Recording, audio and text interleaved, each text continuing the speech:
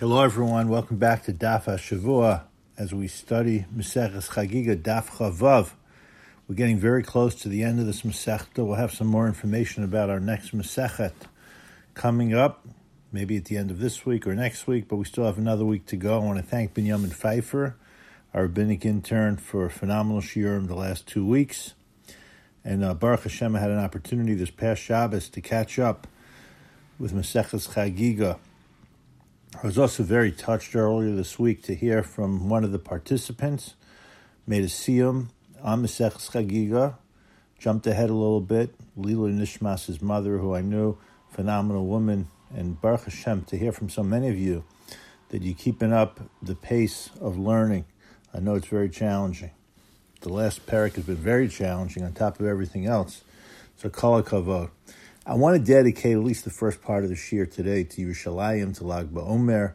Lag Baomer is this week, Yom Yerushalayim next week, and to appreciate, if you take a step back from some of the details of Tumah Tahara that we're going to come back to, of just the focus on Yerushalayim, both of the sanctity of the city as well as the beauty of the city, and of course keeping people together and unified. You know, the Gemara here gives certain dispensations, which brings us to the city of Modi'in, whether it's actually the city of Modi'in today, that's a booming city in Eretz Yisrael, or close to it, where the Chashmonaim had many of their battles. But because of a certain allowance, really generated by the fact that they didn't want there to be pottery making in Yerushalayim that would mess up the walls, that would not be good for the environment of Yerushalayim, so there's special dispensations that were generated. And it reminded me of a story that they tell. I don't usually tell stories on Daf HaShavua, but there's a beautiful story told of a simple Jew who is a street cleaner in Yerushalayim. We have a lot of details of this story. I think I originally saw this story in a Hanoch Teller book about Reb Shlomo Zalman Auerbach.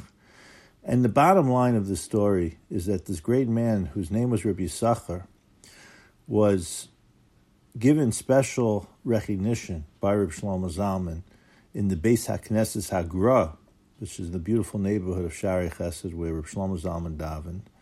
And the special attention that was given to him by Reb Shlomo Zalman was because he was so concerned, this guy Rabbi Yisachar, about keeping the streets of Yerushalayim clean. That was his job. He was a street cleaner.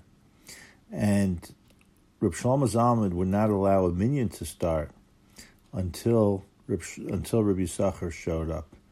And one time they were waiting for him, and someone said, "Why do you have to wait?" And Reb Shlomo Zalman said, "Don't you understand? Rabbi Yisachar may just be a street cleaner, but he cleans the streets l'shem shemayim, for the sake of heaven." Just incredible.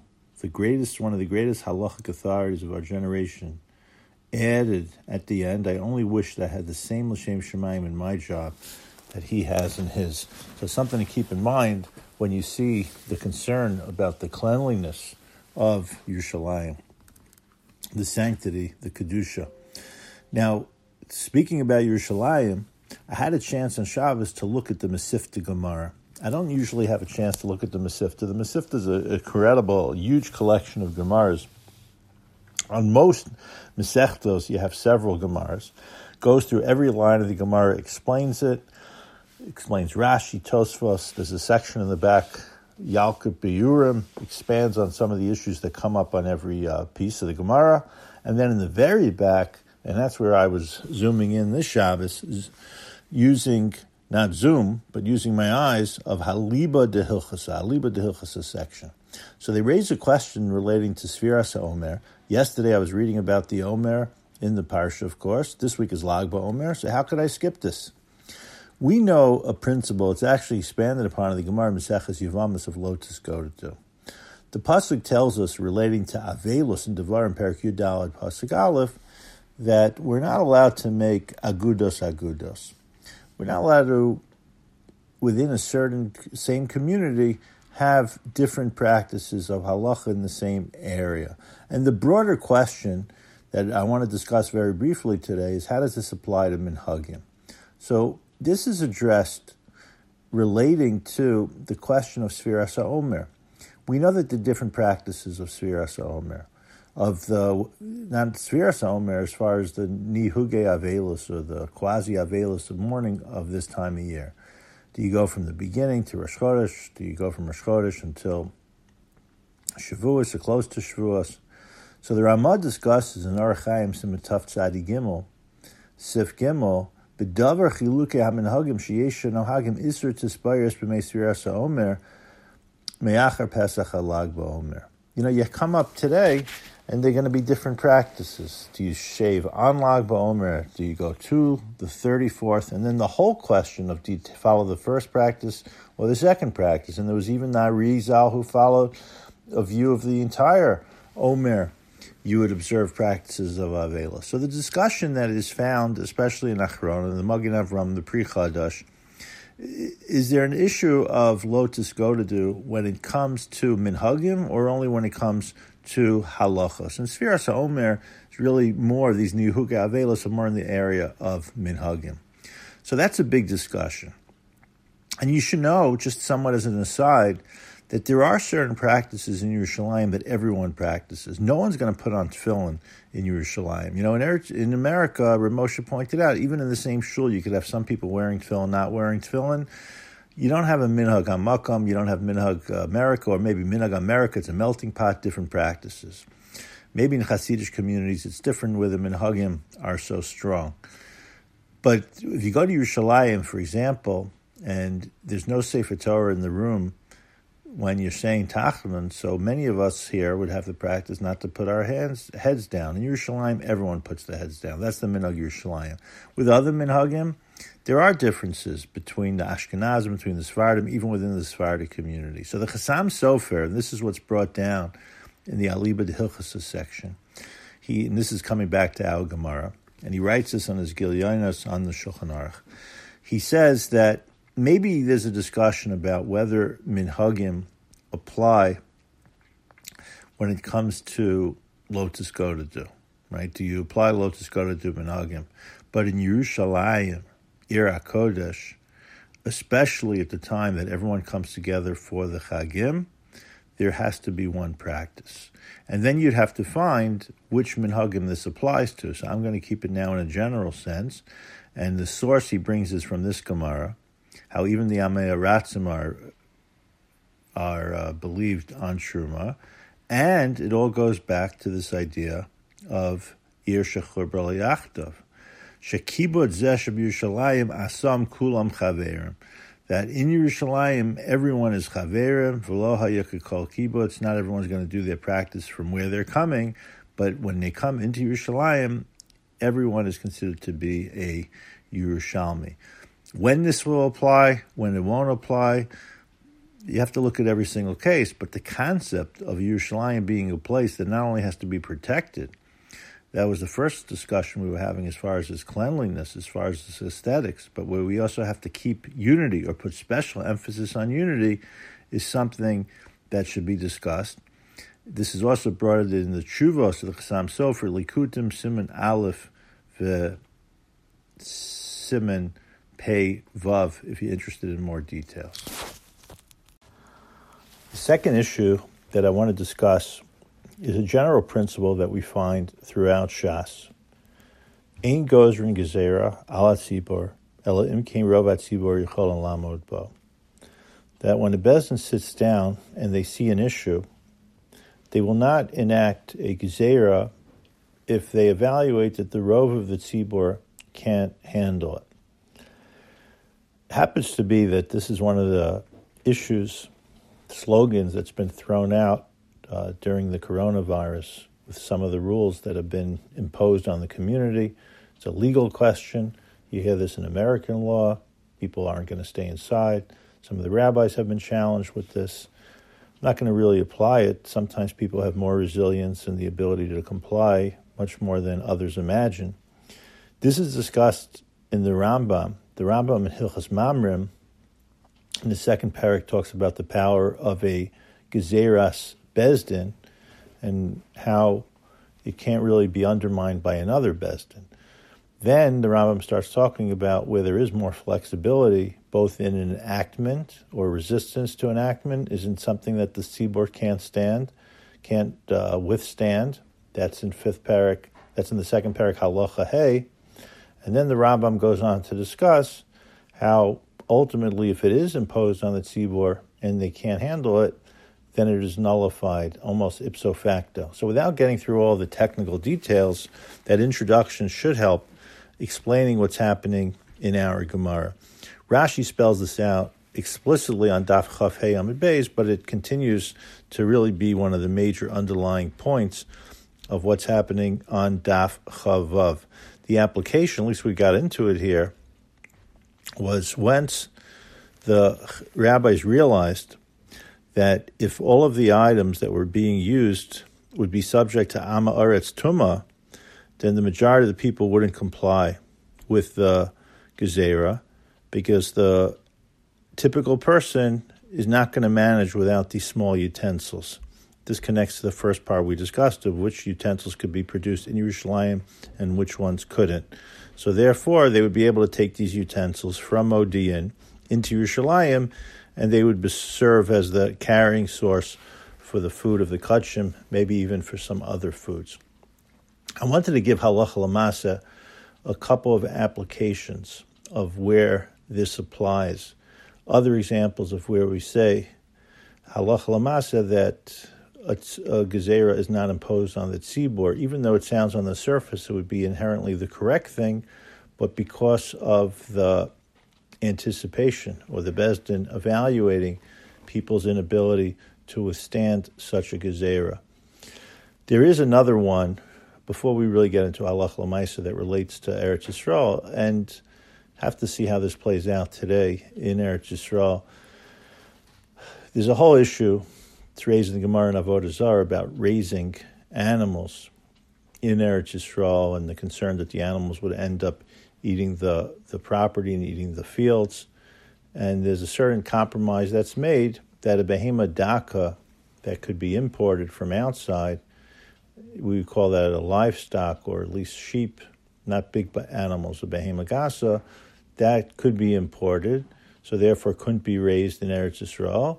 But a behema gasa that people aren't going to schlep in from outside, that the tzibur wouldn't listen to, and therefore it could be raised. I want to go through all the details of that halacha, but it is a very fascinating discussion in Maseches Avodah Zarah. The one I wanted to focus on, which is halacha l'masa, is a very well-known Gemara. And this is a Gemara, it's a Bryce and Baba Basra, Samach Amud Beis, Tosefta, at the end of Maseches Sota. And the Gemara talks about, after the Churban Habayis, after the destruction of the second Beis HaMikdash, there was a question of to what extent do we have to impose Avelis on the community. Gemara goes through all these possibilities where if the real pain of the Churban would be real, as it should be, and would be played out in real world, then we wouldn't be able to eat meat. We wouldn't be able to have any form of music. Music still today is a question to what extent we allow it. We're not just talking about the sphera, but in general. And the Gemara comes up in its conclusion with really, in theory, none of this should be allowed, or many things should not be allowed, but ein gozrin gezerah. We're not going to impose a gezerah on people that they wouldn't be able to withstand. And therefore, we more or less establish that there should be what I call a new normal after the Churban. We have certain signs of Zecher LeChurban. We're going to put ashes on top of a chasan, but more or less, life is going to continue.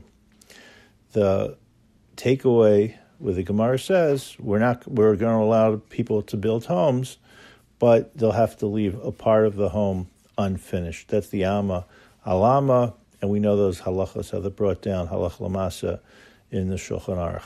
So this is a far cry from what they were discussing in our Gemara, but it's the same issue, a certain evaluation that has to be made up about how do people expect to live normal lives, whether it's what they use when they go to shop in stores, in carrying things, comes to the market as far as which animals could be raised, and daily life, whether it's building homes, having celebrations, how we don't forget the past, but we make sure to have the capacity to function as a community in the present. There's a lot more to say, but whenever you see this concept of Ein Gozer Gezerah, Al Atzibur Elam Kein Rov Atzibur Yicholin Lamod Bo, you should realize it's part of a much bigger discussion. Now, again, it can't be used as a slogan to excuse a failure to protect people from safety, pikuach nefashos. Again, that's why today we're being machmir on pikuach nefashos. That's our Mesorah. There are only 3 areas where a person gives up their life.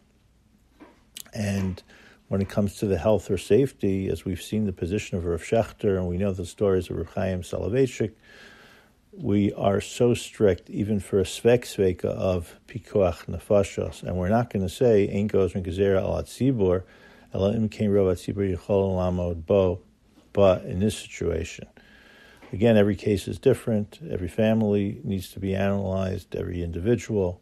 But general principles we keep in mind, and this is a principle that very much plays a role in different areas of halachic process, halachic evaluation, and determination.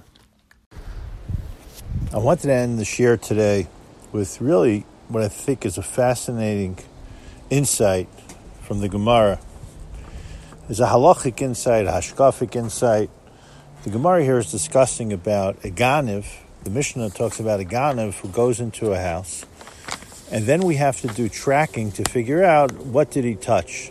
This is tracing to figure out what is considered to be tameh or not. Now the Gemara ends up qualifying his believability because at the end of the day he's still an Am Haaretz. But the Mishnah, and then as explained by the Gemara, says that since this is an individual who in this case ends up doing tshuva, returns the lost item, and it seems to be about tshuva in general, then we're going to believe him. The lashon of Rashi is umachmas tshuva hechziram, because he fulfilled the requirement of the Torah of a heishavas hagzela to return what was stolen, then hilkach lo mishakri. Therefore, he's not going to lie. We're going to believe what he touched and what he didn't touch because of the fact that he was a Baal Tshuva in returning it. Now, the Meiri qualifies this by saying, based on a Rambam that we're about to see, that it has to be a situation where he returned it out of his own will, not out of coercion, which raises some fascinating questions that if you do the right thing, even if it's not properly motivated, you would still have the status of being a Baal Tshuva. But what I found even more interesting was the Rambam. When the Rambam discusses this halacha, in Mitame Mishkav Moshav, Perik Yud Beis Halacha Yud Beis, he says, Avol im amru hein me'atzman, that's where the Meiri gets that from, Nich Nasnu, Avol lo naganu nemanim she'hapesh she'asar hu hapesh she'hitir. Because the same mouth that prohibited it is the same mouth that allows it.